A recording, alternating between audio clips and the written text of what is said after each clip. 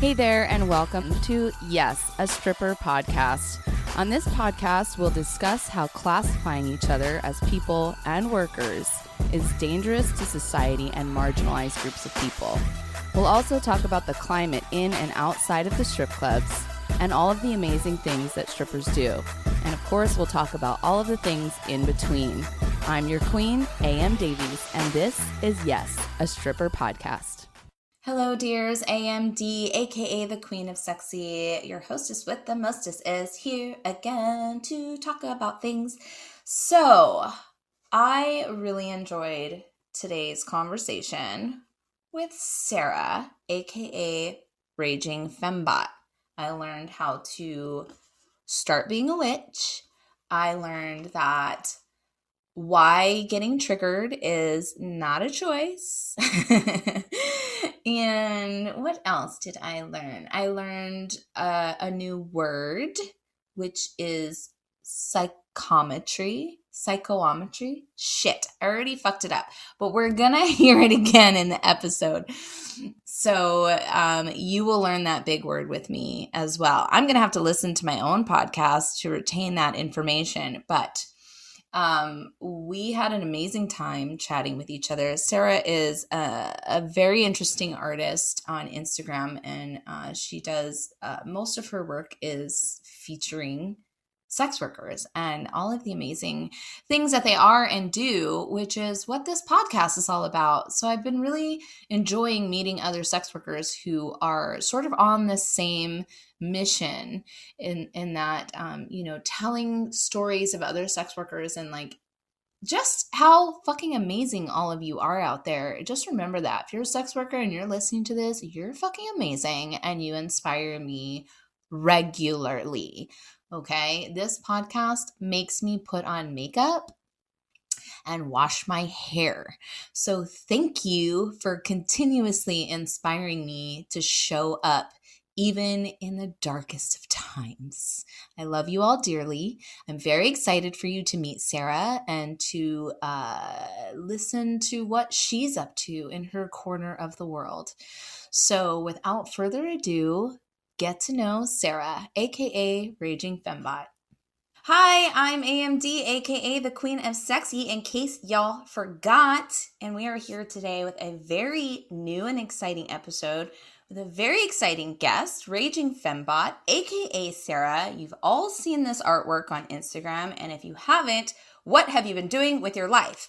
Before we get into talking to Sarah, I just wanted to remind you, as you may have heard on a previous episode, we are now accepting donations to this podcast via PayPal, and that's because I would like to be commercial free, y'all. So if you're interested in donating to the podcast that you love so much, you can find us on paypal.me/yes, a stripper podcast. And also, if you're a sponsor and want to collaborate with Yes, a Stripper podcast, you have to qualify, which means you would be an ethical brand. What does that mean? You can Google it. If that sounds like you, please hit us up either in our DMs on Instagram at Yes, a Stripper podcast, or you can email us at yesastripperpodcast@gmail.com.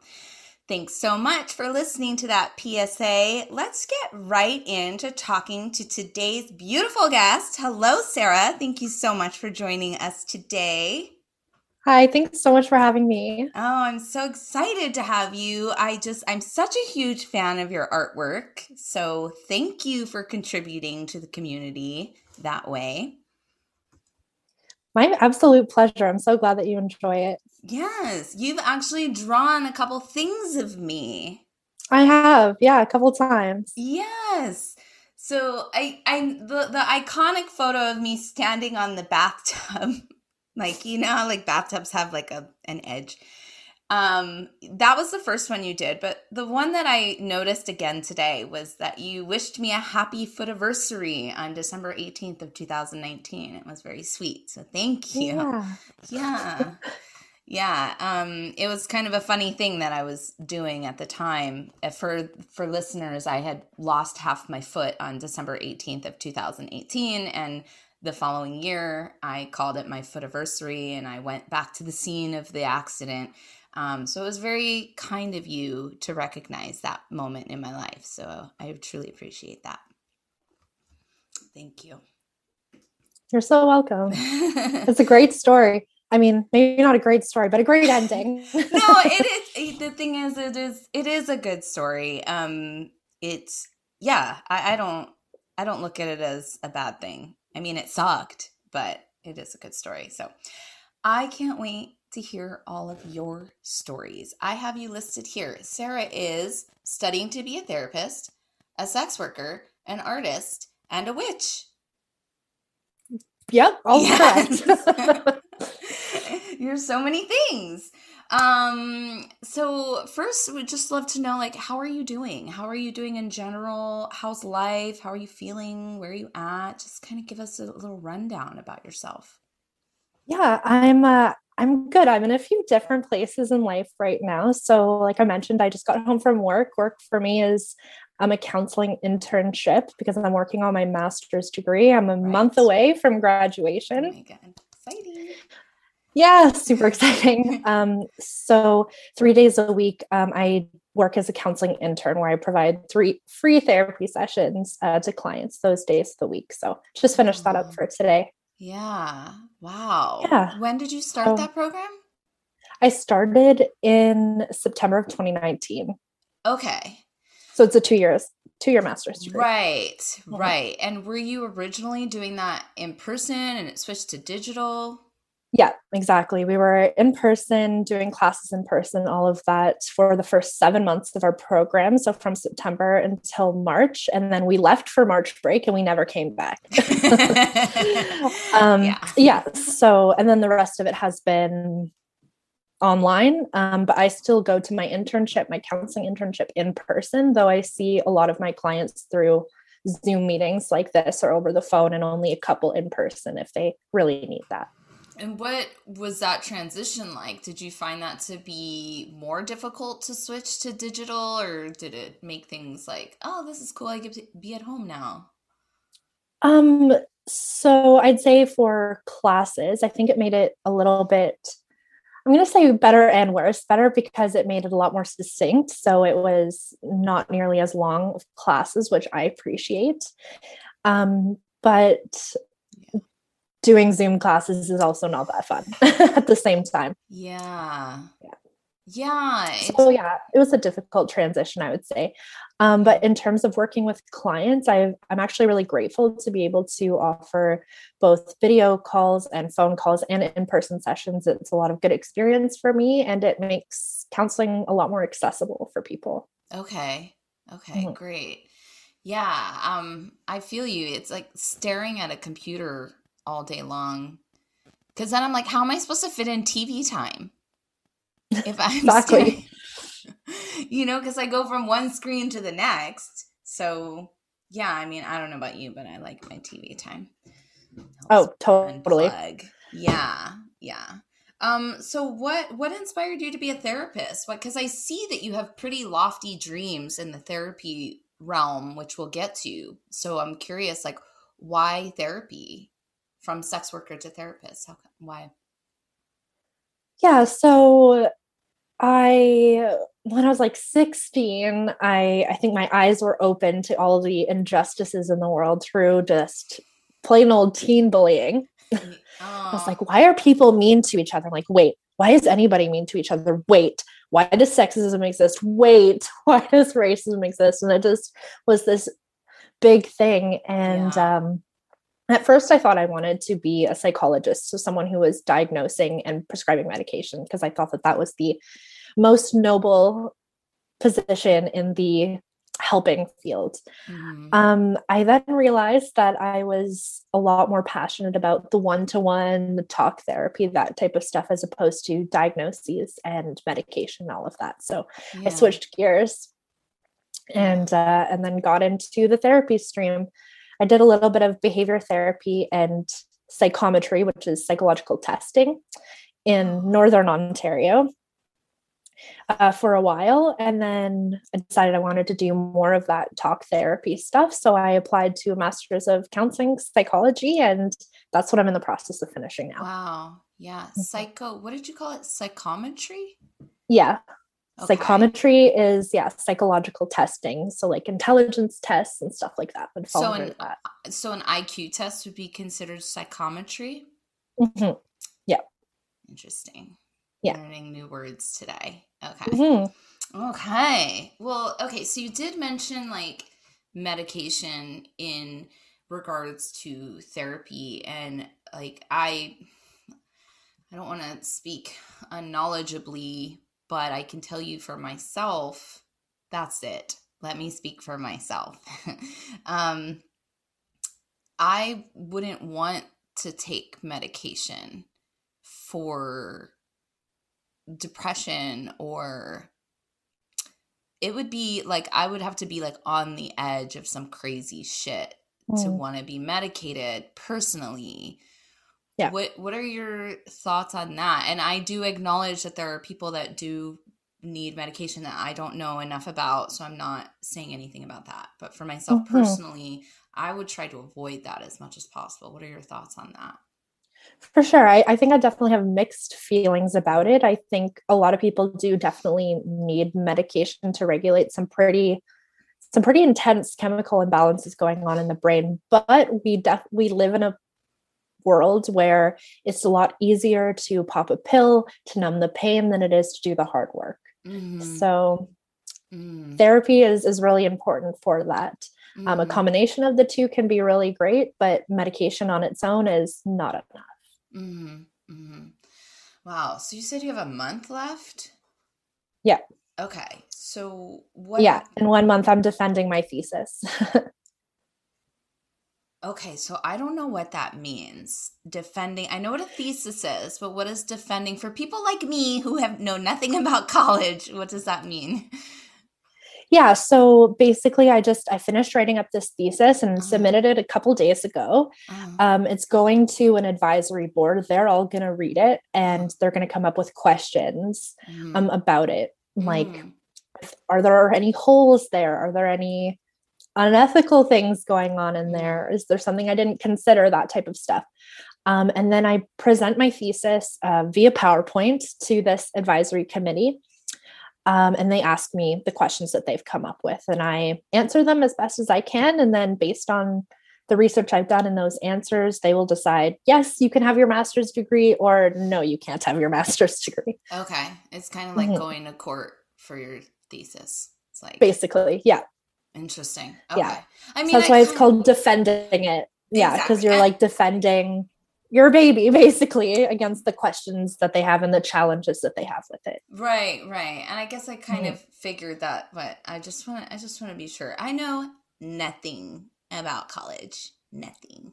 I went to like a year and a half of community college. I don't even remember hardly any of it. Every single program is so different too. Yeah. So like the terms that I use can be completely different from the terms someone else would use. So it is confusing.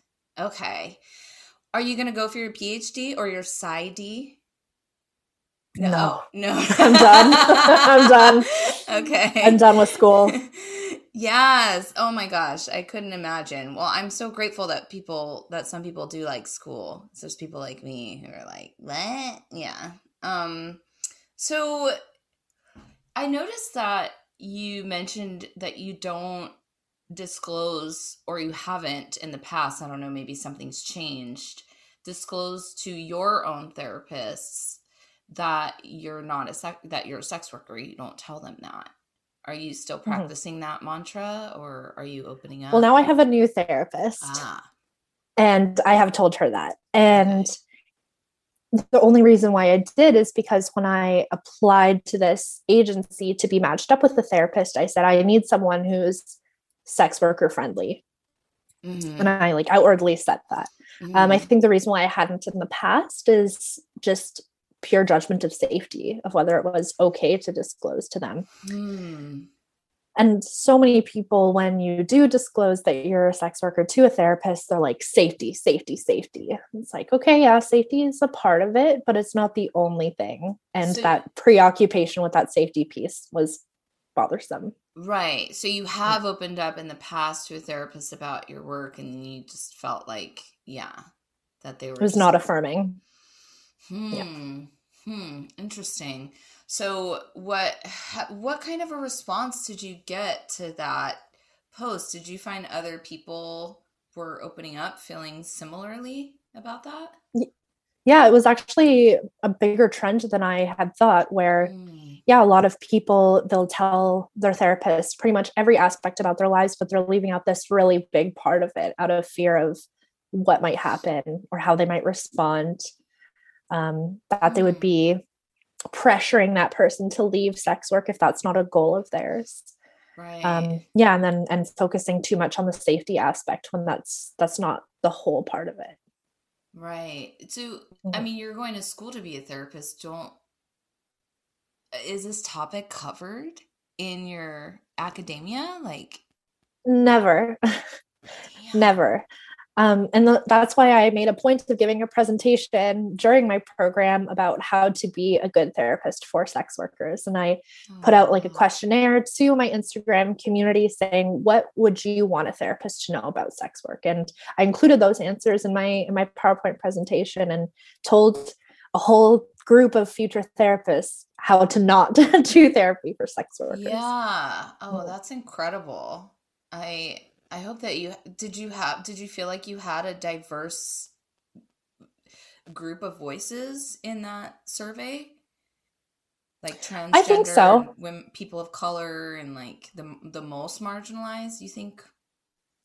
I mean, maybe not. I don't think I got that many responses. Maybe if I had made like a post rather than a story, it could have reached more people. But again, I don't think very many people have disclosed their status as a sex worker to a therapist, so they might not really have advice for therapists because they've never had to have that interaction. Experienced it. Yeah. Yeah. I'm very curious about your work, as you can tell. I find this to be fascinating. Have you checked? So one of your ideas is to have like a group of other sex worker friendly therapists to sort of like be able to be a resource for the sex worker community. Did I read that right? Yeah. Yeah.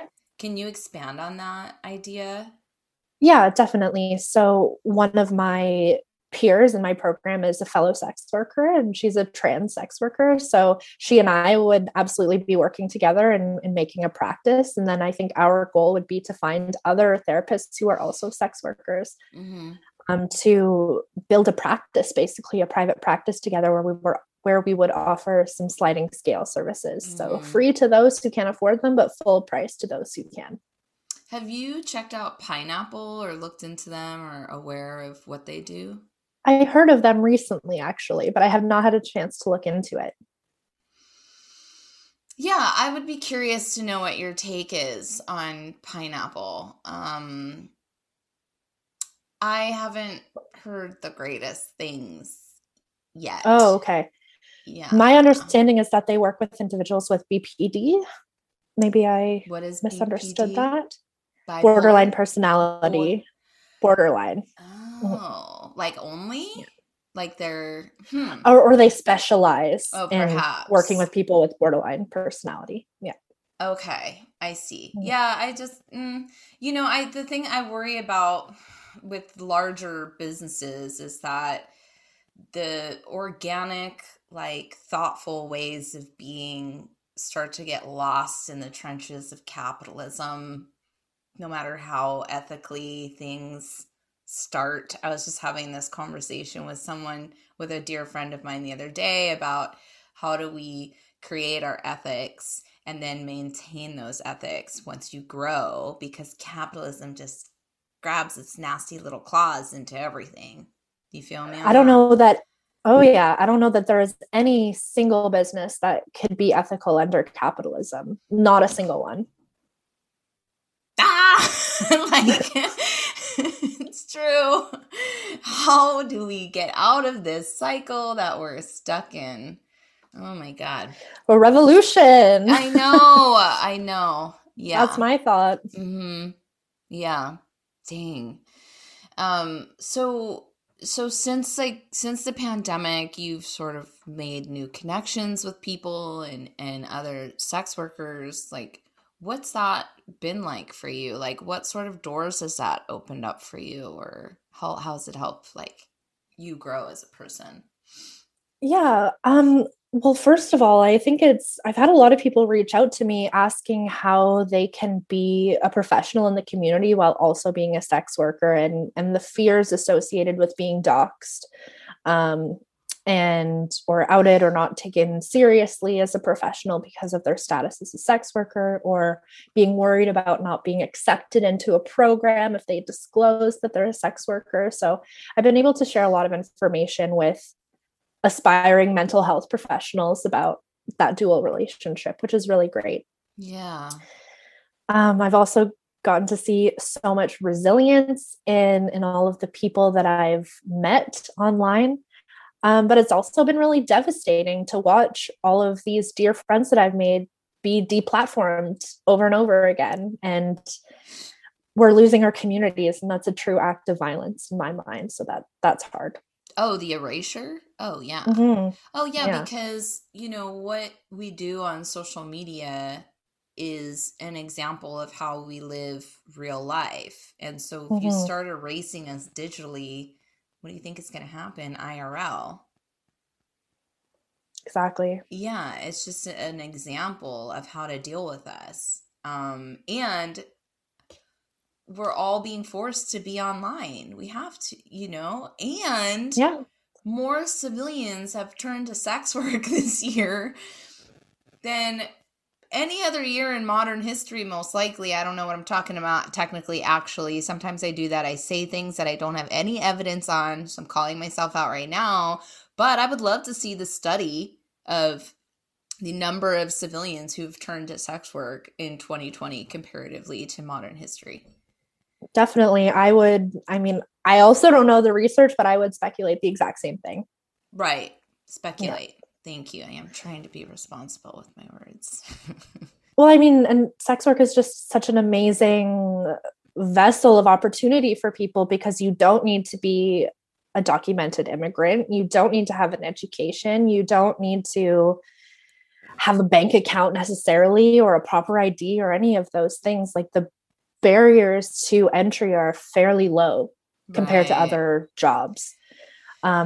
And the fact that they are trying to erase that position just speaks to the hatred that's held towards women, people with disabilities, non-binary people, trans people, people with mental health issues, undocumented immigrants. All of those people have a lifeline in sex work, and the government knows that. Yeah. They might not act like they know it, but they know it. It's not an accident. They know a lot of stuff. And fortunately, I myself have seen more and more politicians speaking out about decriminalizing sex work, more so than I've ever seen. I mean, the fact that the word sex work even enters their lips these days is like, oh, wow, you're talking about it. Not to say that we're out of any sort of woods, but maybe it's the first step. Yeah, the first step, acknowledge our existence. Yep. At the very least. Yeah. So something that you said about people are coming to you, wanting to talk about having a sex work life and then having a professional life, right? Like outside of sex work. Mm-hmm.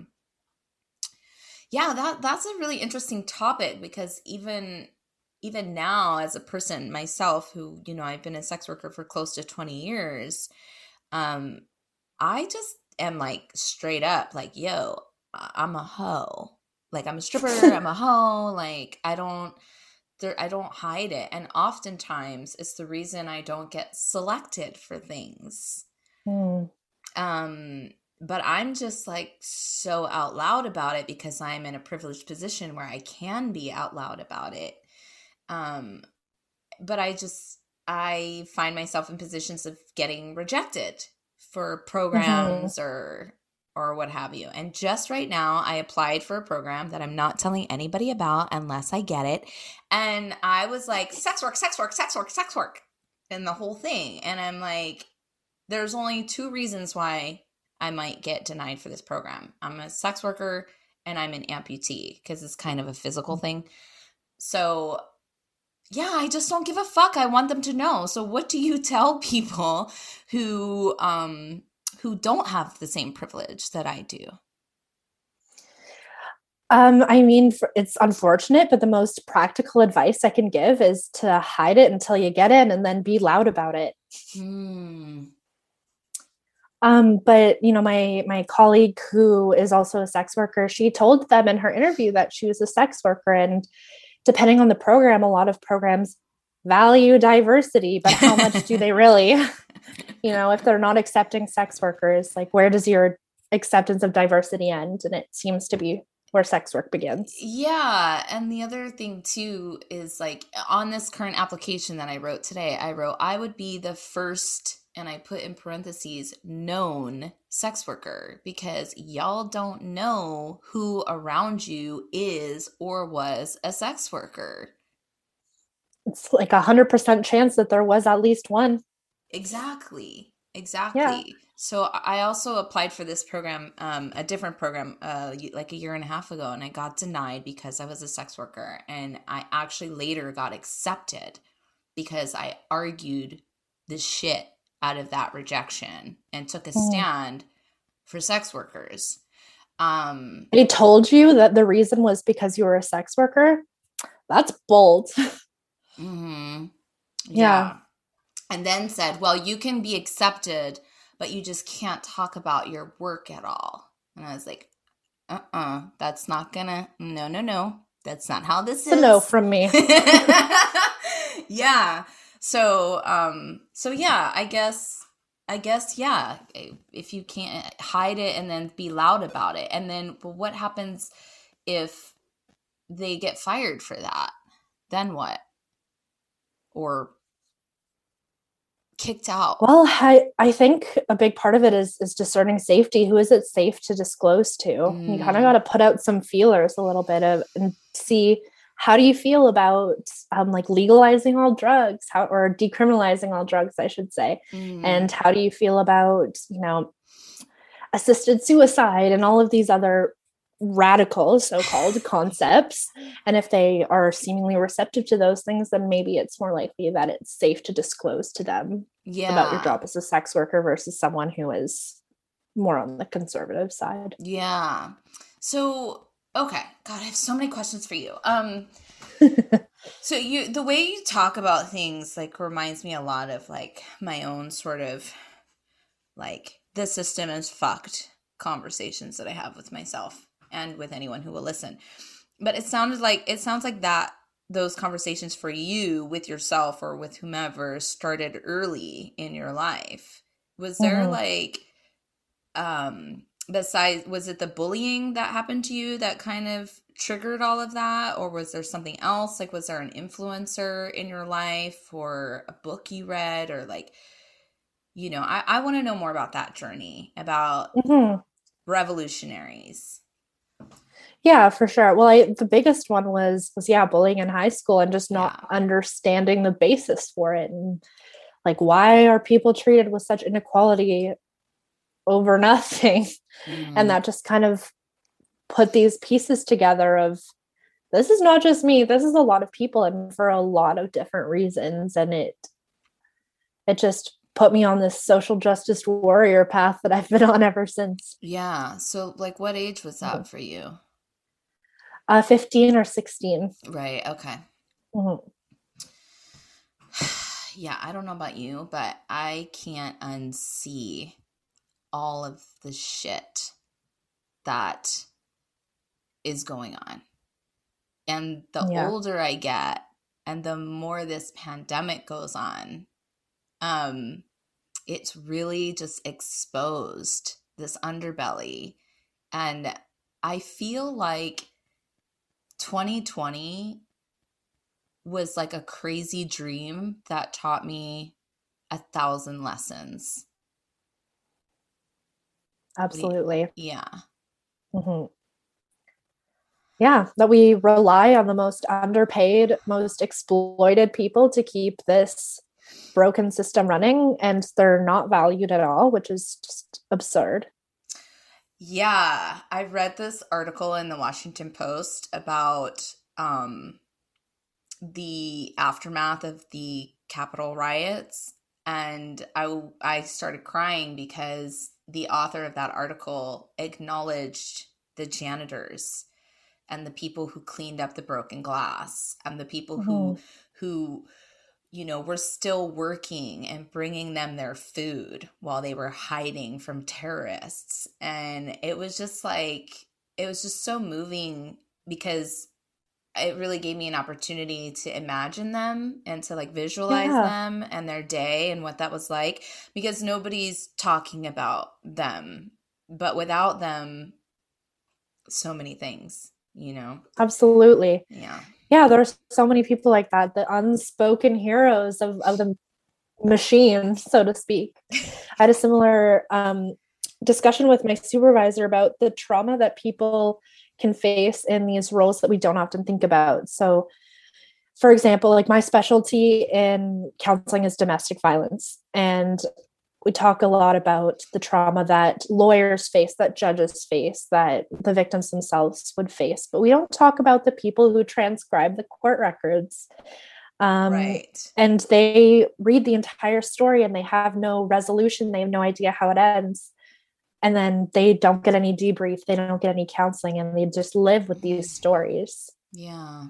And I think a lot about people who are in similar situations of holding these really dark stories and then not knowing what to do with them. Yeah. Yeah. Oh my God, we just need to burn it all down and start again from scratch. Exactly. Why would you want to tinker with a system that's broken? Build from the ground up. Exactly. Yeah, exactly. Except for that it's not broken. It's doing exactly what it's trying to do, which is oppress people. Oh, it's working it optimally. It's working optimally for the people who designed it. Yeah. Mm-hmm. It will have its day, though. The system will. Well, if with people having conversations like this is so helpful, and I think most people go through their day not really thinking about the things that you and I are talking about right now, and the things that I personally talk to sex workers about regularly. They're the most woke group of people I've ever met in my life. The amount of education I received just by being next to sex workers is invaluable. Like, you can't learn what I know from going to school. Yeah. Oh, absolutely. And that's just it. Everything I've learned from this program has been in doing actual counseling in my internship, not from sitting in the classroom. Right. But yeah, you're right. Most people don't have these conversations that we're having of what's going on in the underbelly and why life can be so unbearable sometimes. And that's honestly a thing that I love so much about counseling, is being able to take so much of the onus off of the individual and say, you're not mad or crazy for feeling this way. This is a system that is designed so well that you don't even know that it's happening. So, like, for example, a woman who says, everyone tells me I'm such a terrible mother and blah, blah, blah. But then I'll tell them, do you think that a father would hear those exact words? And that's the very first time they've ever thought about that. So bringing things like mother blaming, victim blaming, patriarchy, capitalism, all these things to light, I think is empowering for a lot of people to know that, hey, you're doing amazing considering that you're living in a system that was designed to oppress you. And gaslight you. Mm-hmm. The gaslighting is atrocious. I saw this post the other day, and I didn't read it very much because I'm trying to avoid social media. It triggers me right now. Fair. and one of the posts that I saw was, getting triggered is not your fault. Something to that effect. Mm-hmm. Because I've been getting triggered, and every time I get triggered, I'm like, what's wrong with you? It's you, not them. Don't blame this feeling on somebody else, even though that thing that they're doing or saying is triggering me. And so then I'm being hard on myself in that moment for being triggered. And then this post was like, oh, it's not your fault. Or no. Here's what they said. You can't control it. Or it's not a choice. That's what it is. You're being triggered is not a choice. What do you know about that? Absolutely. I mean, being triggered is part of hypervigilance, which is just where we are extra aware of the things that are going on in our environment. And the reason why that happens is because we're oppressed so often and we're used to discrimination so often that we're on high alert for it. And then the threshold at which we're triggered gets lower and lower and lower until you're very jumpy and yeah, and like easily triggered, so to speak. But yeah, it's because we've been exposed to these things over and over and over again. It actually changes your brain chemistry and your body chemistry, because that fight or flight is being activated so often. Much. So it's a symptom of being oppressed in and the system that we've been assimilated into. Absolutely. Wow. And then the people who are saying you're too sensitive, you're being triggered too much, they have a position of power and they're not being discriminated against so often. They're not being oppressed so often. So they haven't developed this hypervigilance. So they have no idea what we're talking about and think that we're being oversensitive. Right. That would be wrong. Yeah. That would be a form of ableism. Wrong. Would that be a form of ableism then? Absolutely. Okay. Absolutely. Yeah, that's more likely to happen to people with disabilities and people of color and people who bump into these obstacles. Yeah. It's tiring. Yeah. Oh my gosh. This is so enlightening. I'm sure there's so many people out there that'll appreciate this right now, because the majority of people I'm talking to right now it's like, the longer this pandemic situation goes on, which who knows, it's like the harder it's getting for a lot of people, even though Absolutely. some places are like open, right? Not open like we used to be, but even though it seems like it's getting better, I'm still noticing that it's getting harder for a lot of people. Yeah. At work, we're calling it COVID fatigue. And that's exactly what it is. It's less patience, less hope, and there's despair and hopelessness of this never ending, and of the anxiety continuing to go up and the depression continuing to go up. And it's really is a normal experience to a very abnormal event. Yeah, totally. Oh my goodness. So I want to talk about your art and you being a witch. And I don't know what order I want to do it in yet. But okay. I think I'm going to talk about your art and how, what inspires you to choose your subjects, and like how all of this that we're talking about is intersectional with your art. Yeah. So a big part of who I choose to draw or who I choose to feature is, the less of a platform you have, the more I want to feature that person, because people with oppressed and marginalized identities don't get to the spotlight, and people call them the voiceless, but they don't. They have voices, but they're not being amplified like those of people with privilege and power. Yeah. Yeah. So, people with disabilities, people of color, people with mental illnesses and all of these different social locations is something that I'm really inspired by, because in spite of all of these obstacles, y'all are heckin' resilient, and it inspires me every day, and it keeps me from going off the deep end, I think, is just seeing the power of women and of sex workers in the face of all of this adversity. Yeah. Makes me want to cry. Yeah. Sometimes I do. Yeah, it's powerful. Mm-hmm. Yeah. And another big part of my art is including the messages that sex workers want the civilians to know. So like my most recent one, pay me or leave, literally pay me or leave. Yeah. One of my big ones is like, just having drinks at the club is exploitation. I know. And it is. Big middle finger. I saw that one today. Yeah. I despise that. Yeah, you're right. It is that you're coming here to have a drink that you could get anywhere else. I've said this before. You can drink anywhere. Go to a bar then. Go somewhere else and look at hot chicks on your phone. Mm-hmm. Yeah. Yeah. Rude. More than rude. Super rude. Yeah. So, and just to be clear to everyone, your art is digital. Do you have prints? Do you sell your art in print form?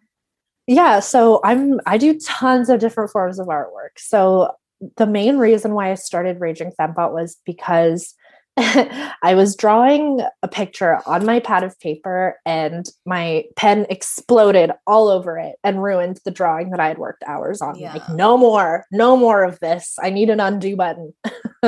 So I got an iPad on sale and the pencil on sale and just started. Yeah. And yeah, just seeing like where it started to where it's come. It's been a huge learning curve in digital art, but I've been doing art in all types of forms my entire life. Yeah. So I really like watercolor and painting with acrylics, and I make stamps, like lino stamps. So you carve into linoleum and then roll ink on it and then you use a stamp. I thought you meant postage stamps, and I was like, can people do that? Maybe. I get it. But yeah, so these are like ones that you hand make, these like physical stamps, and you put them on paper. And then sewing, and I just bought some resin to try and do some resin art, and I'd like to try stained glass at some point, and I do sewing and embroidery and cross stitch and all that stuff. Do you make patches? Yeah. Okay. Yeah. Let me tell you something. I just took pants from my grandma's closet because I'm going to make a style called grandma pants. And I have visions of putting patches on these pants. Nice. So I'm going to have to get some patches from you and make a pair of Raging Fembot grandma pants. That is the coolest thing I've ever heard. Yeah. So I'm going to hit you up for some patches. Sounds good. On that. Yeah. So in your art, I noticed that you draw a lot of third eyes. I do. What's up with that? First of all, I like the aesthetic of it. Mm-hmm. and just it acknowledges the wisdom that sex workers have. And the fact that we're seeing a lot of stuff, like we mentioned, that other people are not seeing. We're looking at the underbelly of society. We're looking at the broken capitalist system that we're living under. Mm. We see it and we can't unsee it, basically. Yeah. Yeah. So that's a lot of that. And I really like seeing women and sex workers specifically as like these all-knowing alien goddesses. So I really like drawing them as aliens and as, unhuman creatures to just show how amazing and beautiful and diverse we can be. Yeah. Awesome. I love that. And speaking of being diverse, you are, among all these other things that you do, you're also a witch. So like, what's your level of witchery? Am I saying that right? Is that a word? Or witchcraft, I guess. Witchcraft. Okay. I would say that I'm a novice. Okay. I'm still a beginner. I would like to be able to incorporate more witch stuff into my life. But I think a big reason why witchcraft appeals so much to sex workers specifically is because it provides a routine and a ritual. And we don't have very many of those as a sex worker. This money coming in and then not coming in, and shifts being all over the place, and last minute cancellations and all of this stuff. There's very little predictability. And so I think having a way to have some control over your life through tarot, through spells and crystals and aromas and all of these things, I think is a really cool way to connect with yourself and with your community. So how does one get started in witchcraft if they would be interested? I'm asking for a friend. There are no rules. I think if I were to give anyone any advice about witchcraft, it's that there are no rules. And, witchcraft is directly anti-capitalist. And so, people gatekeeping witchcraft, I think, is the exact opposite of what it represents.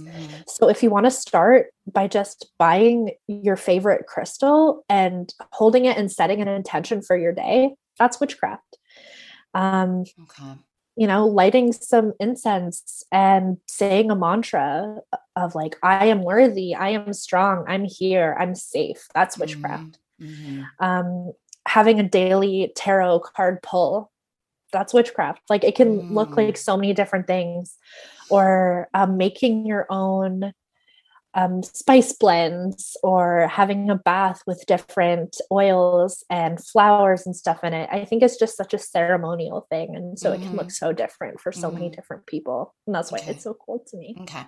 Well, I already have the ultimate starter kit, which is 2 black cats. So perfect. You're well on your way. Exactly. Thank you so much for sharing that. I'm very inspired now to start witchcraft. I've never really thought about it until right now. Cool. I'm being completely honest. Yeah, awesome. That sounds really interesting. And I'm noticing like if I'm talking in like a really loud and aggressive voice because I'm so excited, and I tend to do that. I'm like, yes, this is witchcraft. This is witchcraft. This is just me being like pumped up about your question. I love that. Yeah, I love it. I'm glad that you're pumped up about it. Yeah, I'm learning so much from you. Thank you so much for all of this. Shoot. Thank you. Want to be fabulous just like these strippers? Pay attention. It's Stripper Tips. So I would say that my stripper tip or sex worker tip would be to engage in self-care. And that sounds really simple and base level, but it can look like so many things. I think when people think of self-care, they think of a bubble bath or like watching a movie or like getting in a nice blanket. And that can totally be it for some people. But self-care is also setting boundaries, saying no to people, making your schedule the way you want it, not giving attention to the trolls, deleting a DM that upsets you without having to respond to it or feeling the need to respond to it, all those types of things. Yeah. Because I think with sex workers and strippers specifically, where our boundaries are pushed all the time. And there's this narrative in society that sex workers will do anything for money. And that's not true, obviously. We all have our different boundaries, and really making that known to people, I think, is really important. Yeah. And then for me, self-care is connecting with my fellow sex workers through art and music. And I would say that's like my other tip is to make art and music in whatever way that looks like playing the pots and pans as drums, or dancing around in your home by yourself, or doing tarot card readings with fellow sex workers. Like it can look like so many different things, but just engaging in art and music with your community, I think, is just so important, especially as we're isolated through this pandemic and through all of these terrible things that we hear in the news. It can be really just feel comfortable to try and isolate yourself, but trying to connect, even if it's in a small way, like through text messaging or a little video chat or whatever it is, can restore that power, because sex workers are so powerful, and I know. We need to preserve that power. Get ready for our rapid fire question round. It's time for 4 for 1. Question number 1. Who's your favorite witch? Who's my favorite witch? I'm going to say Lizzo, actually. She might not even know that she's a witch, but I think she is. Okay. I was going to say, that was my next question. Is she a witch? But I hear you. I consider anyone who goes against the mainstream, who is confident in themselves and in their bodies and outspoken, I think that's a witch. I love that. Thank you. Mm-hmm. Have you ever laid down on the floor of a Starbucks and counted to 20 just to see what happens? No. Okay. I have not, but I want to. It's fun. I have. Okay. Do you think cats can be trained? And if so, what would you like to train your cat to do? I think that cats can be trained. And if I could train my cat to do something, I would like them to stop scratching at my door at night. You lock them out of your bedroom at night to sleep? Mm-hmm. Wow. That would not go over well in my home. That would. Otherwise, they're just all over the bed, and I feel like I can't move around as I need to. So I just kick them out. I'm sorry, Sarah, but in case you forgot, it's their bed and you're allowed to sleep on it sometimes. You're right. They're probably pretty mad at me for that. Last question. Tell us about at least one thing on your bucket list. To finish this damn program. That is the main thing on my bucket list. Great. There were times where I thought I would not finish, but I'm a month away and I'm determined. I'm going to finish it. You are. It's only 4 more weeks. You've got this. And you're going to let us all know when you finished it, right? And post about it on Instagram so that we all know. Absolutely. Okay. And right away, I'll be opening a practice sliding scale. I'll make an Instagram page. If people want sex worker friendly therapy, I'm here. I love it. So, quick PSA break before we let Sarah tell us about everything, all the places of where we can find her. If you are interested in donating to Yes, a Stripper Podcast, you can find us at paypal.me/Yes, a Stripper Podcast.